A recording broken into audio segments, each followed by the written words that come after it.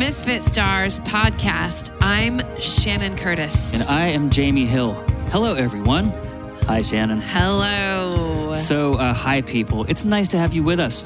Astute listeners will realize that this is the second episode of this podcast that we have put out in 3 days. What? Yeah, it is. This is like season 2, episode 47B or something. I'm not quite sure what the catalog number is going to be. It's a rarity.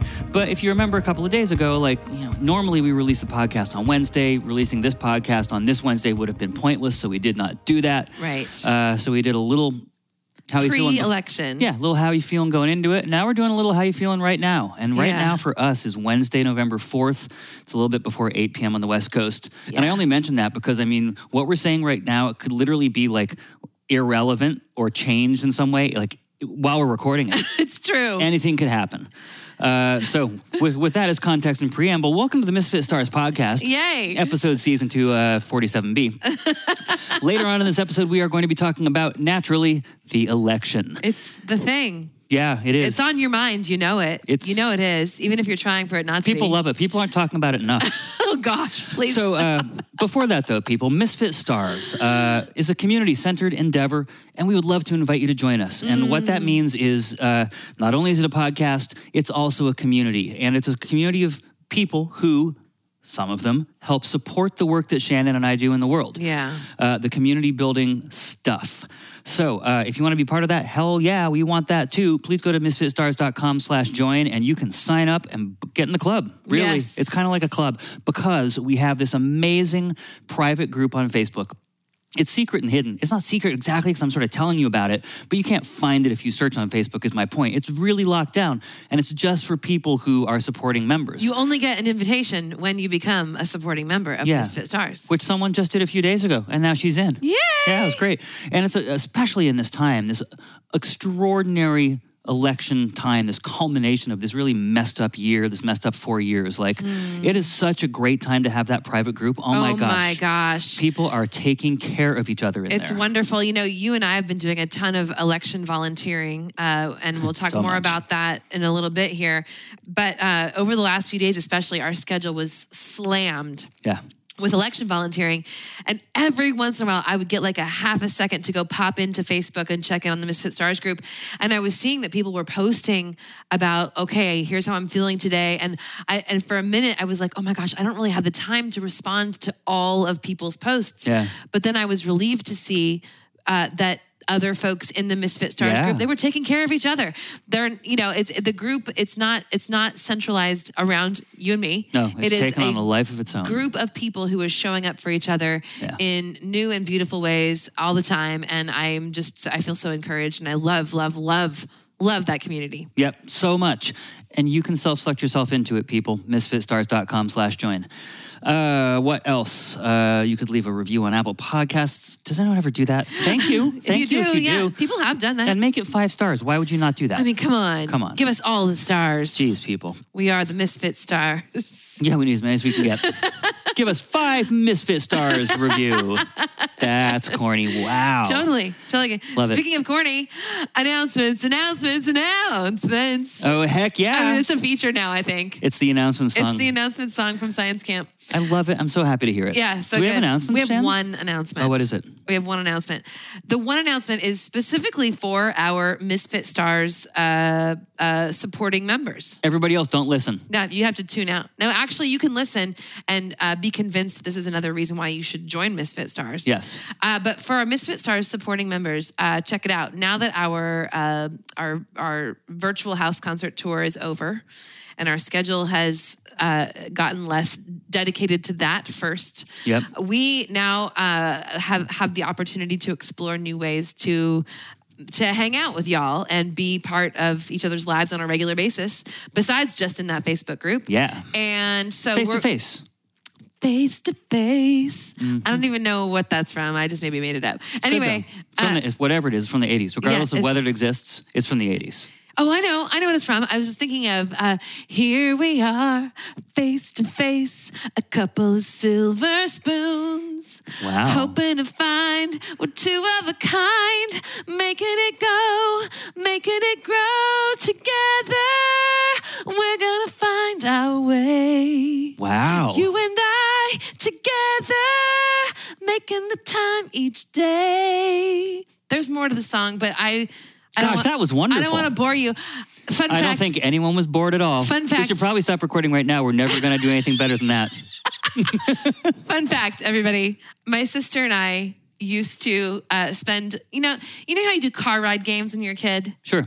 Like And license plate counting and stuff. Sometimes when you're an adult too. Yeah. My sister and I, when we were kids, our favorite car ride game was to, I'm sure my parents loved this, was to sing at the top of our lungs as many TV show theme songs as we could. Wow. And we knew all of them. You're both good singers, so maybe it was tolerable. All of them.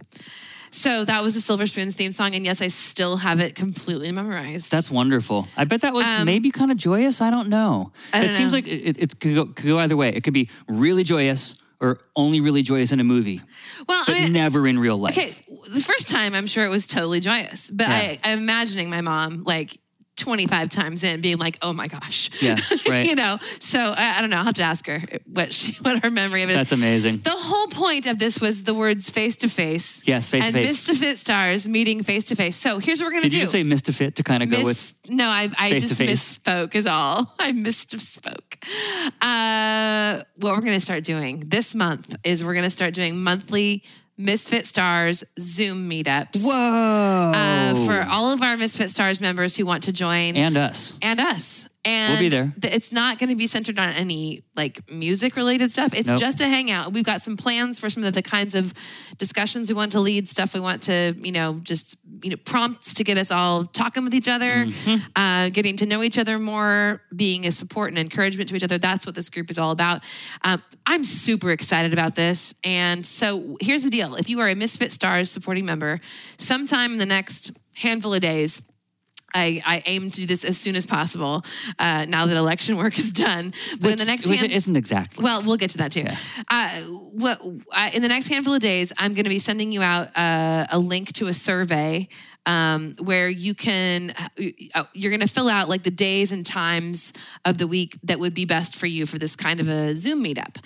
And we will do our best to try to find a time that works best with the most number of people who respond to the survey who are interested in doing these meetups. We've got, East Coast, West Coast, and everywhere in between, and overseas as well. So, Gary Dixon's just going to have to stay up late, but he always does for us. Thank you, Gary. I know, right? But we're going to do our best to find a time and a day that works best for most people. And we might shift it around from month to month to make it easier for some people, in different times. We'll see how it all shakes out. But I'm super excited for the monthly meetups. Do we have the best adult activities or what? Come for the surveys, stay for the conversation prompts. What are you talking about? I'm just saying, if I were like 10 years old and listening to this, I'd be like, this sounds horrible. Oh my God. This literally sounds like the worst thing I've ever heard. Tell me what 48-year-old you thinks about it. I'm pleased. I'm on board. Okay, but good then. That's my point. All right. It's an adult activity. Well, sure.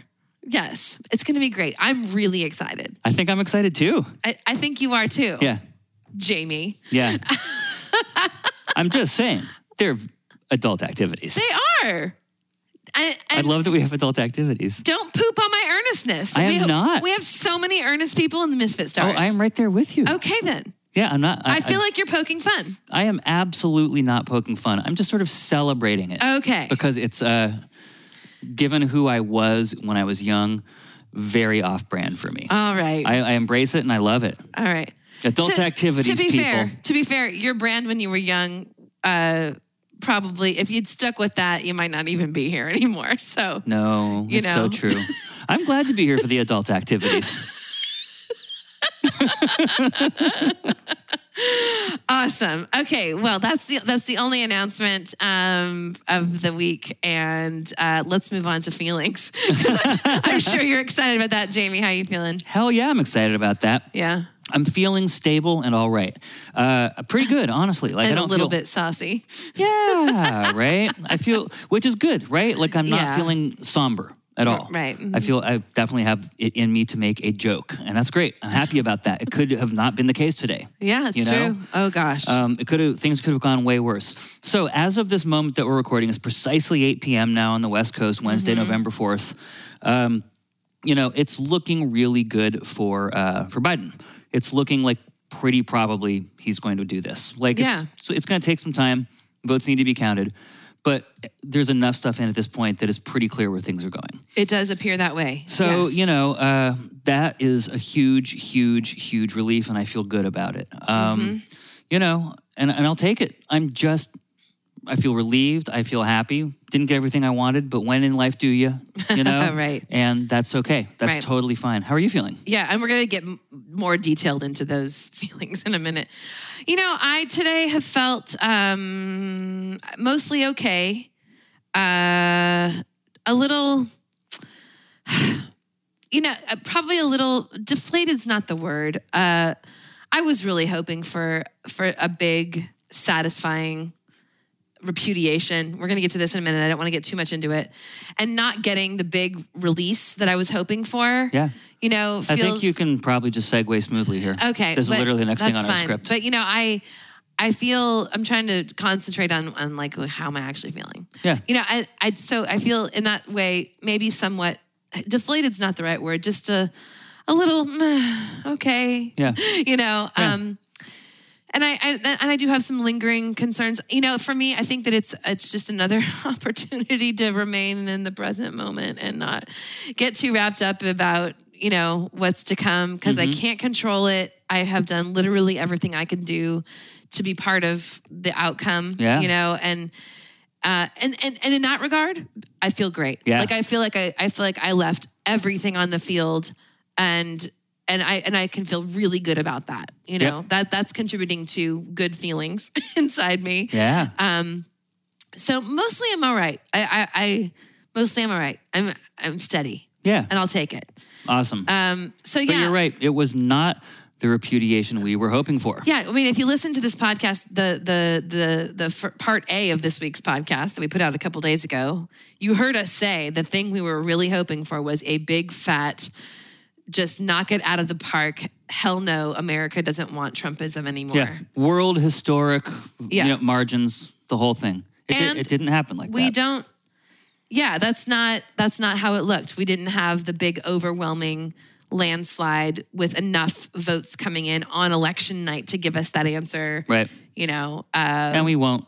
Even if we have, even if we win the states that are still outstanding, it's only at this point going to be a few 100,000 more votes separating the two things. It's except for, I will dispute that a little bit, because I think that there is a path to some, like if you look at the electoral map, for instance, where it could end up, looking it could end up in the end of all this looking a lot more like a big repudiation type vote than it does right now. Depends how you want to look at it. If you're talking electoral college, yeah, you're absolutely right about that because of the peculiarities of that. Right. But like the way the votes are right now, like we're within a couple 100,000 votes of all the votes everywhere being counted, right? Okay. And Biden and Trump are about 3 million votes apart. Which is roughly what Hillary Clinton beat him exactly, by. Right? And so say that every single vote that remains goes for Biden, we'll be at 3.25 million votes separating the two. Right. I think we were hoping for 15. But that's what a repudiation would look like. See, I didn't have hopes for that. I knew that was not going to happen. 5, 10, the tribalism at work here is way too deep. Yeah. Like people who could live through the last 4 years, and even pre-pandemic, if people could have lived through the first 3 years of the Trump presidency and still been like, yeah, he's my guy, with just the criminal activity, the corruption, the inability, disinterest in doing the job, like they're sold out to a cult. It's not, there's no convincing. I was not convinced. I was not anywhere close to thinking we were going to pick up, 15 million kind of, vote margin. Yeah, right. But we were hoping for that, right? We were hoping for a repudiation. Well, let me ask you, what would repudiation have looked like to you? The margin. I'm not even sure I have a number in mind in terms of millions of votes separating the two. To answer that question, repudiation for me would have meant, the kinds of returns that would have given us a big enough margin on election night to be able to declare, a victory, sure, and also clear path to winning the Senate back. Right. Those two things would have been to me the signs that, okay, we're done. We're all done with this, But clearly we're not all done with this. No. Clearly there is a large swath of the American population who has seen the job this guy has done for 4 years and is still like, yeah, he's still my guy. It's not even that. It's, yeah, give me more of this. Right. I think is maybe a better way to frame it. Why on earth would you want Because more regardless of of whether he's your guy, why the fuck would you want more of this? Yeah. Like, no one's feeling good right now. You know what I mean? It's not like Republicans are feeling good right now either. Everything sucks. Right. Everything sucks for everybody. And it's directly because of this guy. You know what I mean? He's deftly blaming it on Democrats. You know what I mean? Because he's playing, the two sides against the middle, and that in his position is a smart thing to do. But it's not like the Republicans. It's not like only Democrats are miserable right now, and Republicans are like, yeah, things are totally great. That's not the case at all. That's how it was in 2019. Democrats are miserable. Republicans are like, yeah, this rocks. No one in 2020, regardless of where you are ideologically, is like 2020 is great. You know what I mean? I would like to see the person who'd be willing to say 2020 is great. Yeah. Just woke up from being hit on the head. And then just doing like a mental evaluation of that person, psychological evaluation.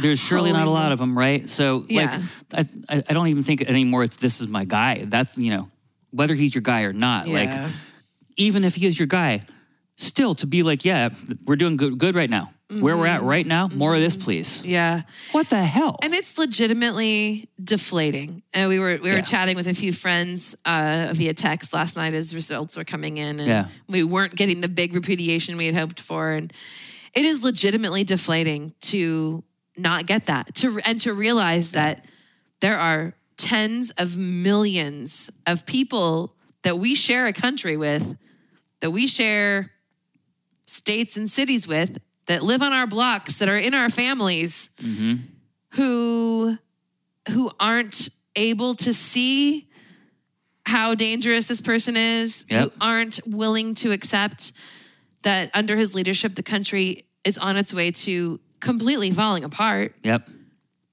Health-wise, economically, our democracy, holy moly, just like out the window, Like, it's really deflating that.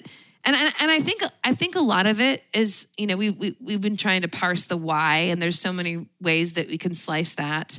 I think for me, I've come to an understanding that a lot of what's driving folks to stick with Trumpism is basic racism.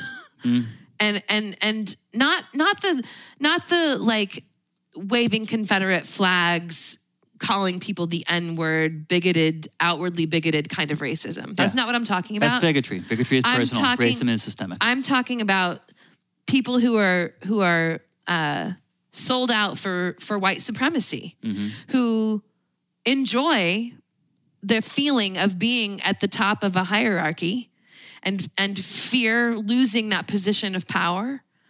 Or losing that perceived position of power, even if they don't actually have power. I think there's a lot of people who wouldn't say, if you ask them, that they feel like they're on top. I think there's a whole lot of people who in that position also feel very vulnerable wrongly toward immigrants because they think they're going to compete and steal their jobs. It's not even just the economic stuff. It's not just that. I mean, no, it's not just. I think power. For a lot of people it is, though. Yeah, because that's what the politicians are telling them. No, the rapists and the murderers are going to come over from Mexico. That's and they're for sure where they get the bad ideas steal from, your children and take your jobs. But it's bigger than that. It is a mentality that white America really needs to come to reckon with. This idea that we've got some problems in terms of race, big ones, and white people have gotten very comfortable with the notion that they're good people, and that of course they're not racist, and of course they're not benefiting from a racist system. And we all need to have a reckoning with the fact that yes, we have, and yes, we are. I think that is, Trump speaks to that privileged person, that he speaks to the people who feel like they've got something to lose when folks who are part of marginalized communities, people of color, immigrants, are encroaching on their rights. We've got, I don't know. I think right. it comes down to hierarchy and power, and that is why they continue to buy into Trumpism, because they're sold out for white supremacy. Yeah, I think that's an oversimplification. I think there are definitely a lot of people who think that way. I think there are some people who feel that way but don't overtly think that way. Oh, exactly. And I think The that vast majority. And I think he also speaks to a lot of other people. I don't think that every single person who voted for him can be described the way you just described a person. Okay. I don't know what the thing is. Okay. And it's still something that I'm kind of grappling with. You know what I mean? It seems too simple and too reductionist to be like all Trump supporters are white supremacists. Surely there's a huge overlap in that Venn diagram, but not all. I'm not talking about skinheads, white hoods, white supremacists. Nope. I'm talking about people who are quote unquote good people. Oh, I know precisely who you're talking about. Yeah. I mean, these are people we know. These are people who we think are good people, right? But the idea of losing the identity of America as being a white Christian nation, that is something they just can't handle. Yeah. Maybe it's in private and they're Except not really... for non-Christians. Well, yeah, but you know what I mean. But there's also like not a whole lot of non-Christian supporters of Trump. So, I mean... Yeah, but I mean, there's got to be millions and millions and millions and millions. The white evangelical church does a whole lot of carrying water for Trump. You're right. I mean, it's a massive part of his base. Yeah, no, it's a huge part of his base, but it's not all of his base. But it characterizes a good large part of it. Yep. You know, I think it's about power, it's about identity, it's about hierarchy, and you know, we clearly have more reckoning to do about this. Yeah, and what I'm getting at here is what I'm really curious about. Like, yeah, there's the obvious stuff. White supremacy is very obvious. And then there's the hierarchy stuff. That's very obvious. But once you get rid of the obvious stuff, right? And how many people of his supporters, of his base, does that count for? What, 65 or so million people who voted for him? So let's say that gets rid of 50 million people, almost all of his people. What are those last 15 million people? Who's on the margins of his support? I mean, that's what I'm really curious about. I mean, what are the people that you can't explain away with, they're a rabid bigot, they're a white supremacist, they're invested in hierarchy, you know? Once you get rid of all of that stuff, because obviously you can't describe a group of 65 million people with one description or two descriptions. Like, there's got to be edge cases, and who are the edge cases? I would love for you to come up with ideas about what those things are. I mean, I don't have ideas. I'm just, okay. I'm saying that, I mean, yeah, sure, white supremacists, great, fine. But like, it's so tired. We talked about, and we'll have to talk about that forever. And it's great to do. No, it's absolutely not tired. And can I just point out the fact that sometimes the most obvious answer is actually the answer. No, I know that. Most of the time it actually is. But here's the thing, like, those people aren't gettable. I'm thinking about this from like the work that we have to continue doing, right? Mm-hmm. We will never be able to get those people. There's no appeal that we will ever be able to make from our side that will appeal to those people because they're invested in a quasi-religious, sometimes overtly religious vision of what America is, hierarchically speaking. What I'm wondering about is who are the people who can't be described in these obvious and also non-gettable ways, because those are the edge cases. The people in the margins are the people who we can bring to our side. And even if we just bring 5 million of them over to our side, that is a majority that would be untouchable, a margin that would be untouchable, and it seems so close. So it's like, who are these people who are gettable for us? Like, where do they reside? Where do they hook into Trumpism if it's not these things that we've been talking about? Well, okay, that's a fair question. I don't know that I agree that there is a certain number of people that don't buy into Trumpism because of the hierarchy and power related stuff. You think 100% of them do? I think it's likely that close to all of them do. I mean, I don't have any data, neither do you. No. We're just conjecturing here, so it's kind of pointless to be slicing out numbers of people that, you know, think this way or that way. That's We're fine. making this shit up. But here's the thing. It's a non-100% group, though. I'm thinking right now of some of the stuff that I learned when I was reading Ibram Kendi's book, and I've talked about this before, but you know, one of the things that he taught me was that trying to persuade people to not be racist is pretty impossible to do. And that's why those white supremacists you're talking about are not gettable. That's why I was characterizing them as not gettable. And what I'm trying to say is that probably most of the people who are voting for Trump are in some way sold out to white supremacy. And therefore not gettable.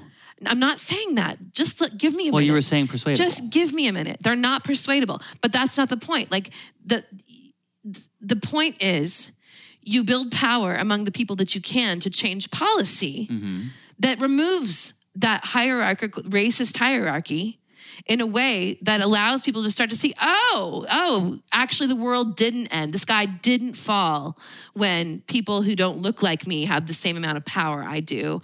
And people come along eventually. It's not overnight. It's not a flip of a switch.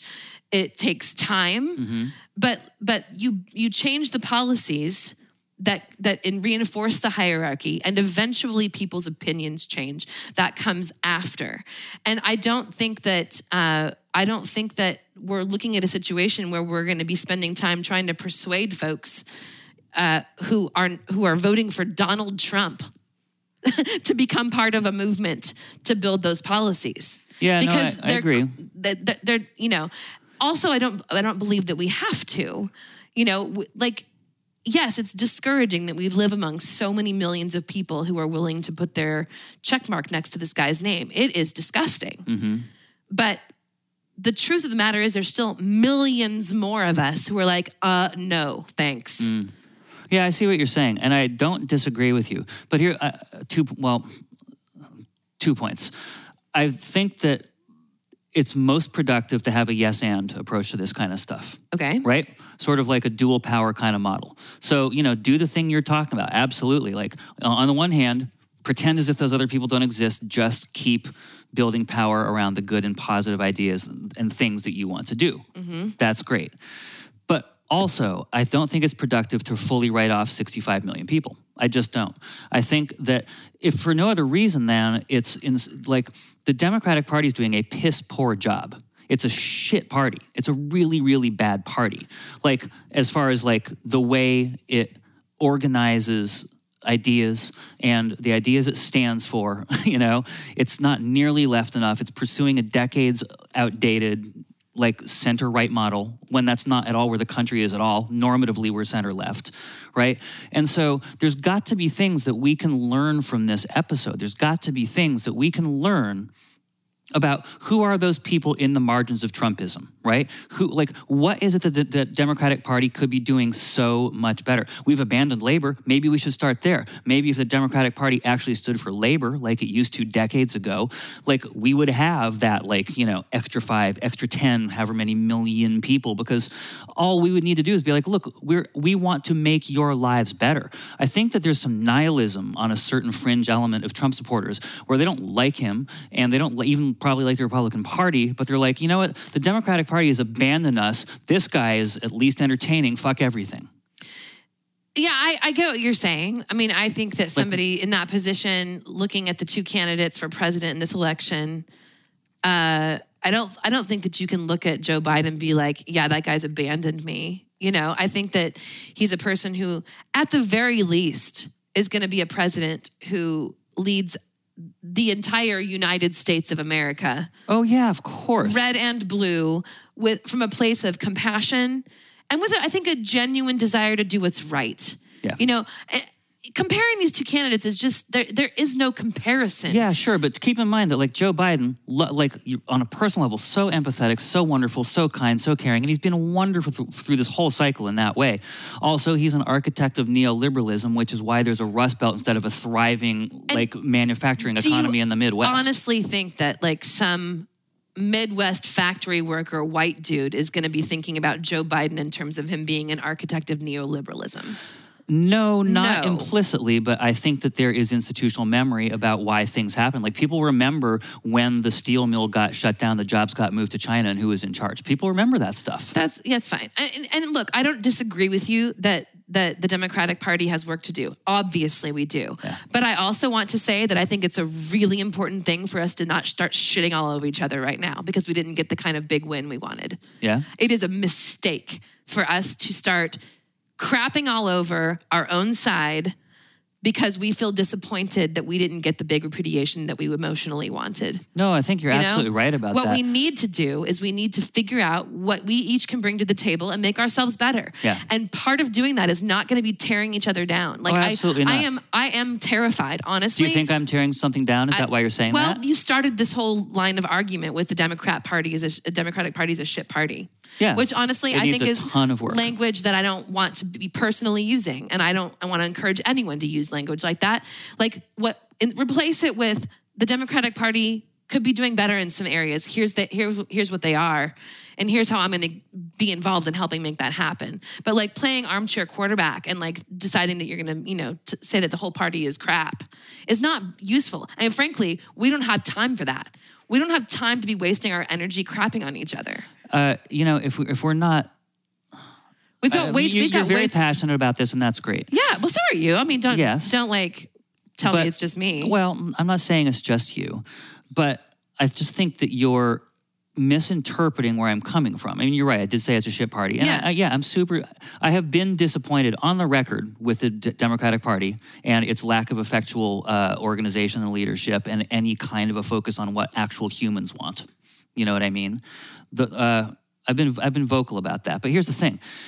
If we don't take stock at moments like this, like if we don't have postmortems, if we don't take a long, sober look in the mirror at what we can learn from what we just went through, we're never going to grow as a party, which is the exact thing that you and I both want. Absolutely. Do you not think that the party is growing right now? Slowly, badly, not in a lot of places. But here's the thing. I think it's important for us to remember the fact that growth is slow. Progress is slow. Change is eons slow. Sure. Like it is. The Republican Party is decades ahead of us in terms of their ability to message and their ability to have articulate a clear vision of what they stand for. Well, look, it's a whole lot easier to do that when you don't have to rely on actual facts or truth-telling or anything based in reality. But here's the thing. We could, yes, you're right. It's easy to do sleight of hand when you just lie about stuff and make things up. But also, they're doing that because the facts are on our side. All our side would have to do is articulate the actual facts. But we're so afraid of pissing off wealthy people. Democrats are so terrified of alienating wealthy elites. I would say that they won't say the very simple, true things that would bring everyone to their side. I hear you. And I think that even in the last year, we've made extraordinary progress on how we're talking as a party about wealthy people. I think the conversation... Some parts of the party, conversation is changing. And look, back to the idea of progress being slow. Like, can we just take a step back for a moment and think, just put yourself in the shoes of a Black American and think back 400 years when they first were brought to this continent from Africa in chains. And look at where Black Americans are today in the year 2020. Progress has been so effing slow. I mean, we still exist in a racist nation built in systems that are hierarchical, white supremacist in nature. Black Americans, I mean, like the photos you see of where people have to stand in line hours and hours and hours to vote. Sure. It's people of color. Yeah. It's neighborhoods that are, still actively, people are trying to disenfranchise them from being able to vote. Yeah. Like, let's just take a breather. Change is going to be slow. Progress is going to be slow. The more we waste our energy, like, fighting each other, the less progress we're going to actually be able to make. And I just, that's my point. I don't think that self-analysis and reflection and fighting one another are the same thing. I'm not saying that they are. Okay. Just to be clear. But I'm think very, very interested in learning things from important inflection points that we go through together, as opposed to just charging forward and never taking stock and never learning. I'm not suggesting that at all, but I think we can do that in productive, healthy, coalition building ways. Yeah. Like the Democratic Party here's a great example, didn't learn a single thing in 2016 about how it railroaded and dismissed Bernie Sanders and all of his people, right? Didn't learn a single thing about, or 2015, didn't learn a single thing about that in 2019. You know what I mean? Change is slow, but also there has yet to be any kind of a reckoning on our side of the aisle internally about how to actually productively bring the left into the conversation and just realign from that center-right place to a center-left place that just reflects the median human being in this country. I want to push back on that. I'm not sure what you were expecting from the Democratic Party and even who you're talking about in terms of what they learned or didn't learn. But what I do see is that since 2016, and especially we saw this, hugely in the nominating process for the Democratic Party this year. The primaries. Primary. Thank you. I couldn't think of the word. The conversation has shifted. I mean, the Overton window on like healthcare has shifted massively. Yeah. The Overton window on taxing the ultra rich has shifted massively. Yeah. The Overton window on getting serious about climate policy has shifted massively. Like, so in terms of where the conversation actually is right now and the things that are priorities for Americans and Democrats as a subset of that, like we actually do want healthcare for everybody. And we actually do want to tax the ultra rich. We actually do support things like universal pre-K. And we actually do support the decriminalization of drugs. It's happening everywhere. Yeah. Like in a lot of really practical ways. And I'm not sure that there's ever going to be a kind of an event that's going to get a headline. It's like, oh, look, the Democratic Party has shifted.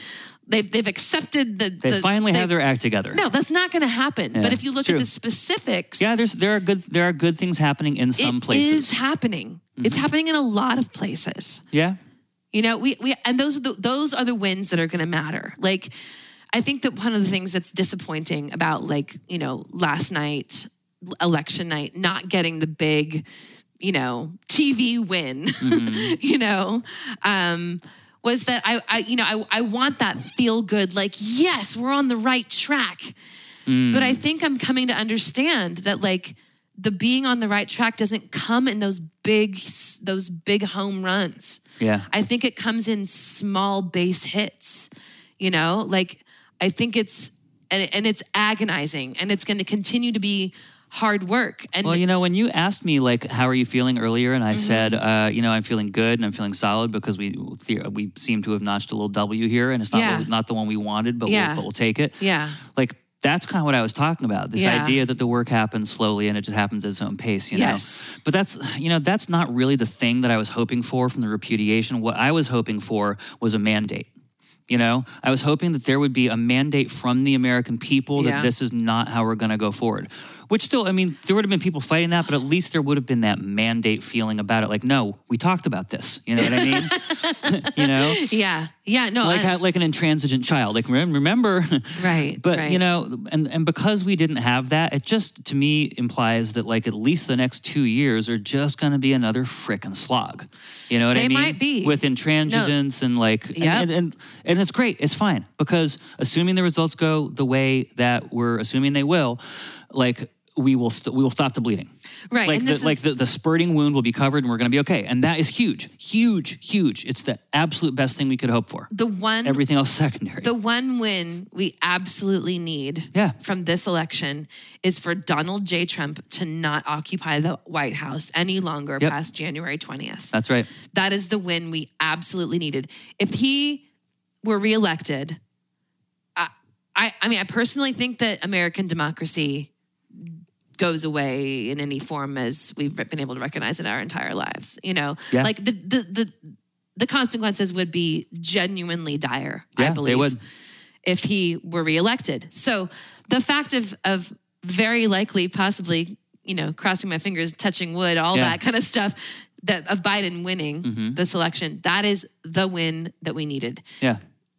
Was it the win that we wanted? Maybe not, but it's the not win. all of it. It's the win that we need. Yeah, because we wanted like 3 wins. We actually had kind of a big list, and we maybe only got 1 win. You know what I mean? Yeah. So, but that's okay. Yeah, that's okay. You know, that incrementalism is a thing. I was thinking about this last night. 2 years ago in 2018, we were at a friend's house in Seattle watching election returns come in. It's one of our political junkie friends. Yeah. And I remember having a similar feeling because, you know, we were going into 2018. People had done a bunch of organizing to, you know, elect, to try to take back the House of Representatives for Democrats, which we did, right? But we were hoping for this big blue wave. We were hoping for this, like, again, we're hoping for this big repudiation of Trumpism in the form of of these House elections. And the night of those election returns, I remember feeling like, you know, things weren't kind of coming in as much of a wave as we thought. And eventually... For a moment, it seemed like it wasn't even really happening. And then eventually... It was certainly slow. Right. And then eventually it did happen. We got got enough seats to take the House. And we're Woo. like, oh, Yeah. okay, okay, great. But even then, it was barely. But even then, it was like 1 or 2 seats. But there were things outstanding, and there was this feeling it could go back the other way. Right. But Yeah. at a certain point, we did know that we had gotten at least that far. We had gotten the House, even by a little bit. Yeah. So I remember thinking, okay, well, I remember even uttering the words, okay, we got the win we need. Yeah. We got the win we need. We took back the House.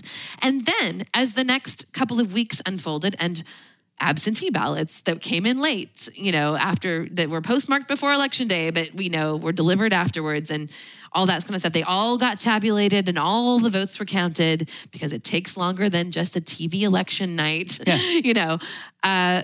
It actually turned out to be the fact that we actually did get a pretty big wave in 2018. Yeah. If all those results had been known on election night, we might have gotten that feeling of heck yeah, look what we did. Yeah. Woo-hoo. And we did sort of have that feeling, but it wasn't until like December or early January. It was a really long time because there was all this stuff that had to play out. And then there was like a runoff thing that didn't happen until January. So all this stuff. Yeah. It took forever. And maybe that's just going to be the way it's going to be for progress. Maybe we're not going to get the big home run thing. Right. Maybe we're just going to get a series of base hits and rack up, points on the board slowly. And we know, we're for gonna have to example, work for it. that Warnock runoff isn't even happening until January. Right. We know this. In Georgia. That's the Senate seat in Georgia. That's a very potentially big thing that won't happen for 2 more months. So we already know this is going to be protracted. Yeah. And so, maybe it's okay that we don't. I mean, I would love the big feel good win. I would love that. And also, I think a little like looking at context in a more like a world setting is really appropriate right now because like writ large across the entire globe for like the last 15 years or so, right-wing populism is having a moment. Oh, it is having a historical moment. Right. Right? Like in Poland, oh my gosh. Like all over the frickin' place. Yeah. And like just the fact that our right-wing populist didn't get reelected, it's a massive that's different than win. Other places. Right. And really like contextually speaking, it's a bigger win than it might seem like. Right. And I think that's important to note.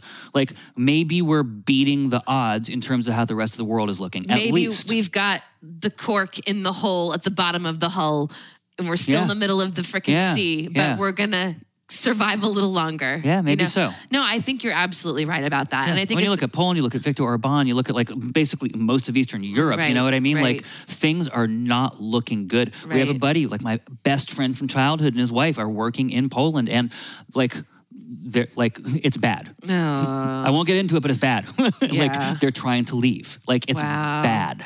Wow. So like, So that's not us. That's not us. That's not a us. Big deal. It's a big deal. And like, I really I want to lean on that idea. Yeah. Like even just the fact that we stopped that from happening, from that sliding into that pit that you were talking about, Yes. like it looks like we stopped sliding into the pit. Yeah. That's great. It's good. We can work with this. That's right. And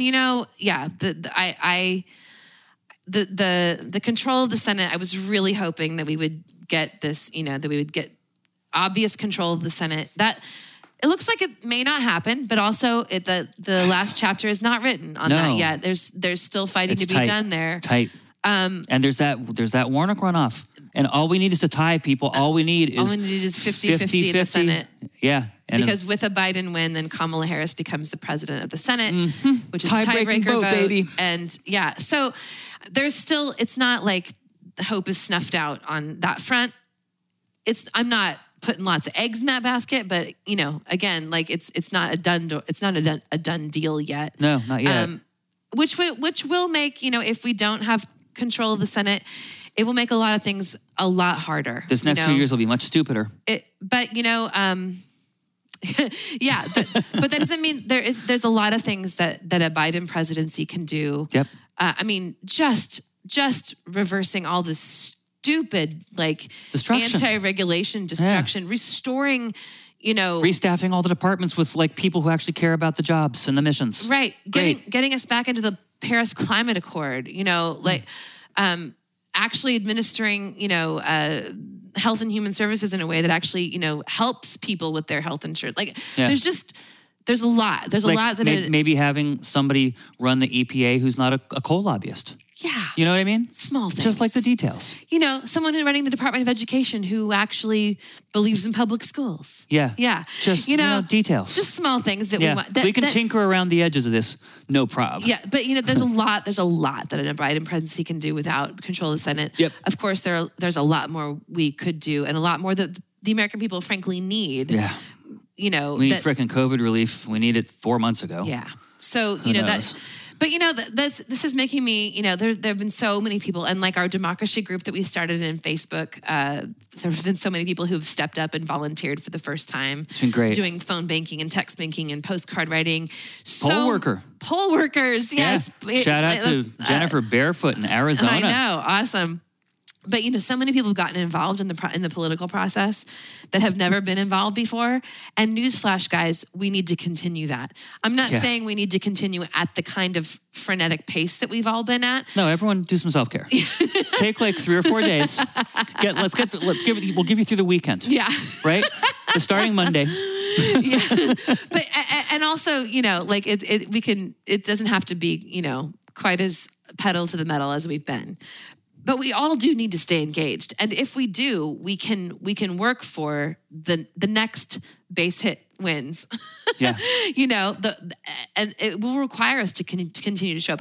I'm actually wondering if had we gotten the big blowout win that we were hoping for, if there would have been some people who have been like, oh, phew, great. Well, I'm checking out now. Work's done. Yeah. When the work wouldn't have even been over, even if we'd gotten the blowout win, there's still work to be done. Yeah. And so in that regard, I'm not saying that I'm glad we didn't get the blowout win, but I am saying that perhaps the fact that we didn't will keep more people. We won't get cocky. Engaged. Yeah. Yeah. And that's important, honestly. We cannot be resting on our laurels, No. We cannot have it's 2009, Obama's in the White House, we can just relax moment here. I mean, and can I just admit personally, I volunteered with Obama's 2008 I did too. campaign. We did it together. We door knocked in Central LA. We door knocked in the primary, and then did we both do phone banking? I can't remember. No, because I was on tour. That's right. I did phone banking for the general election. Yeah. So we were involved. And when he won, it was like, yeah, okay, feet up. We're going to relax for a while. Boy, that worked out badly. Because had I been one of the people who had continued to be involved in the process, and if more people had continued to be involved in the political process, it's possible that 2 years into his presidency, he wouldn't have started to have a Republican Congress that blocked everything he wanted to do after that. Seriously, we need to continue to stay engaged, and I think that we need to draw inspiration from the fact that no progress in this country has ever come quickly. It has never come easily. It was always going to be slow, and it was always going to be hard, but it's always going to be worth it because the alternative is just to give in to the status quo and to slide back into stuff that we don't want to be in, It would be great if we could go 2 steps forward, 0 steps back. Yeah. Yeah, it would. It would. Yeah, I mean, because honestly, this isn't 2 steps forward. This is 0.5 steps forward. But it's okay. It's not backward. But let's just keep going forward. Yeah. Yeah. Even if it's just another half step. Yeah. Yeah. I want to pull up, I know we've kind of reached the end of the points that we had written down. Our scripted remarks. Our scripted remarks.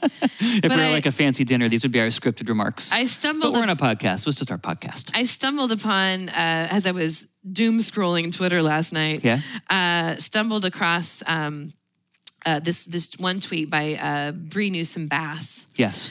That I just feel like was just really, I needed it when I found it. And so I want to share it with you now with regard to just the election and especially the feeling of like, oh my gosh, we live with so many tens of millions of people who still want more of Trump, and that feels horrible and bad. Not the best. Not the best. And here's what this was actually the middle of one of her Twitter threads, but this particular tweet in the middle of the thread was really poignant to me. And she says, the election, meaning this one, isn't close. It wasn't close in 2016, and it's not close now. It's close, in quotes, because of the outdated electoral college, the majority of Americans rejects Trump by millions. Yeah. And is underrepresented in Congress, especially in the Senate, and has their vote discounted in current formation of the Supreme Court. Yeah.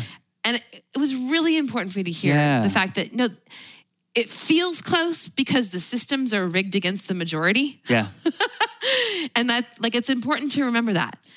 This wouldn't, if we had a national popular vote, this wouldn't be anything close to close. Nobody would describe this as being close. Yeah. Right? That's right.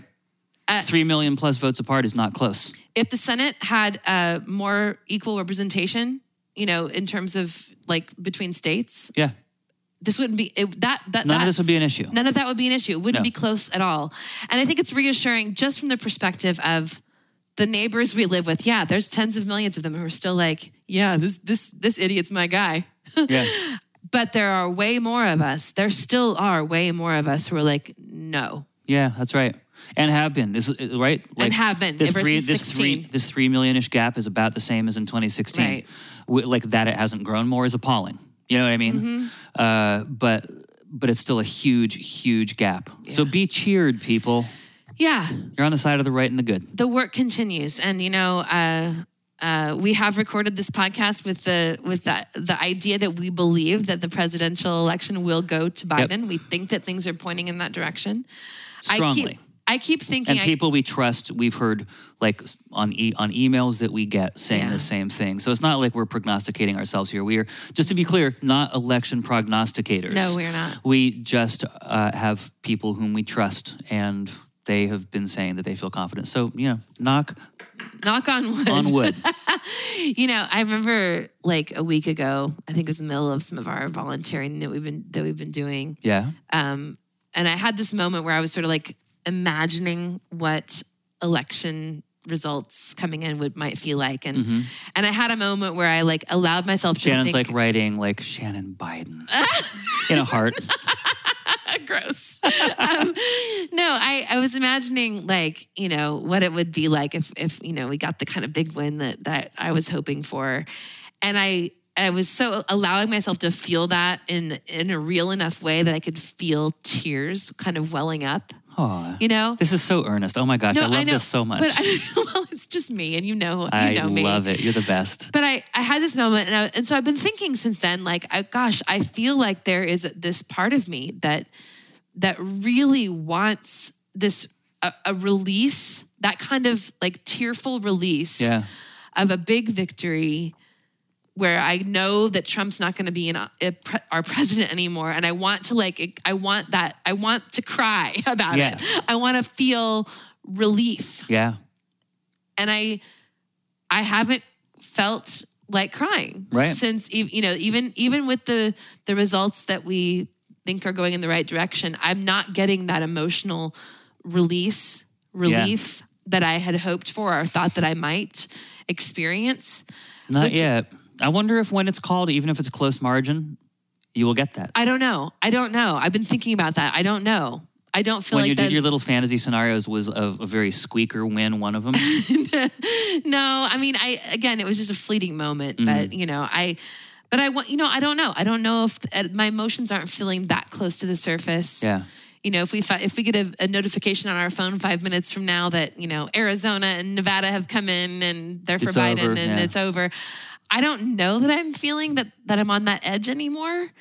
But I think it's indicative of it's indicative of all that we've been talking about here tonight. Yeah. That big release win didn't happen.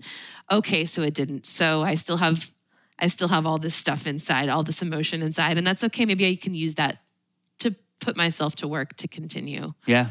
With what's next. Yeah, I'm excited to start visualizing what's next looks like. Yeah. Right. In terms of ongoing work, you know, I have this idea that if we just did 2 hours a week, each of us, you and me, and anyone listening to this, 2 hours a week, just pick a day. Maybe if you have a day job, maybe just maybe Wednesday evenings from 7 to 9, you just do a thing each week, or Sunday afternoon, I don't know.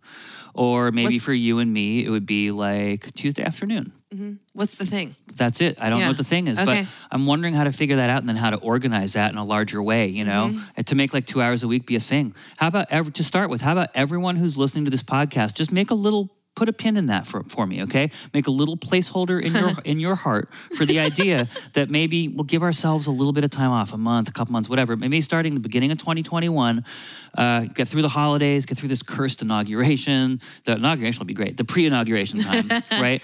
And then like once everything is just stable, right? Really start to look at what that looks like. So just set aside this 2 hours a week for me, people, you know? And I'm going to ask you about those in like maybe 3 months, 2.5 months. Let's just figure out what it looks like then and how we can be productive, you know? Because if we had 50, 100, 1,000, 10,000 people, imagine if eventually there were like 1 million people doing just 2 hours a week each. That'd be 2 million hours of like volunteer work a week. Have to figure out where that could go, what the structure. Where the energy would be put. Yeah. I think that's a great idea. Can I amend I'm going to check in with you in 3 months and say, we'll check in like a month and a half so that we can do work to help that runoff Senate seat in Georgia. Oh, yeah, cool. On board. Okay. Wait, high five. Oh, yeah, high five. Got it. Yeah. All right, good. All right. Hey, people, thank you so much for listening. Yeah. This has been another scintillating episode of the Misfit Stars podcast. It has. Oh. Yeah. No, Are you scintillated? Who, me personally? Yeah. No. Listeners? I don't know. People, seriously, thank you for spending time with us. It means a lot.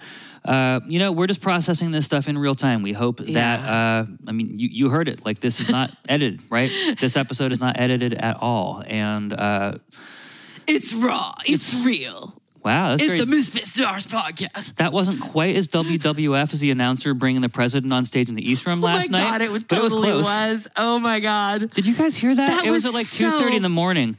Awful. We were watching it on live TV because it was late on the East Coast, and it was like 2:15 in the morning on the East Coast, so not even midnight here. And yeah, it was literally like a WWE style. Ladies and gentlemen, the President of the United States, Donald J. Trump. And then they played Hail to the Chief, and he walked past a big political banner in the East Room of the White House, which is illegal. So appalling. Oh, my gosh. All of it was appalling. And appalling. But the WWE thing, it was such a little window into his soul. Like, that's the thing that makes him feel good. They'll do it any way he wants. He's a president. That's the way that he likes it. It's not like they just happen to have a WWE-style announcer in the White House and it's a good fit. Yeah. No, he brought that guy in. His tiny, tiny little I wonder if that guy travels with him. I wonder if that guy introduces him wherever he goes. Oh, my gosh. I wonder if he has a WWE-style intro everywhere he goes. I kind of now imagine that he does. He probably does. Right? Oh, I'm sure he does. I bet he has a cape. I bet he never wears it in public, but I bet somewhere he has a cape that says Trump on the back. It's like gold. Oh, probably. Think like Don King circa 1985, because of course he's stuck in 1985. He is stuck in 1985. Huh.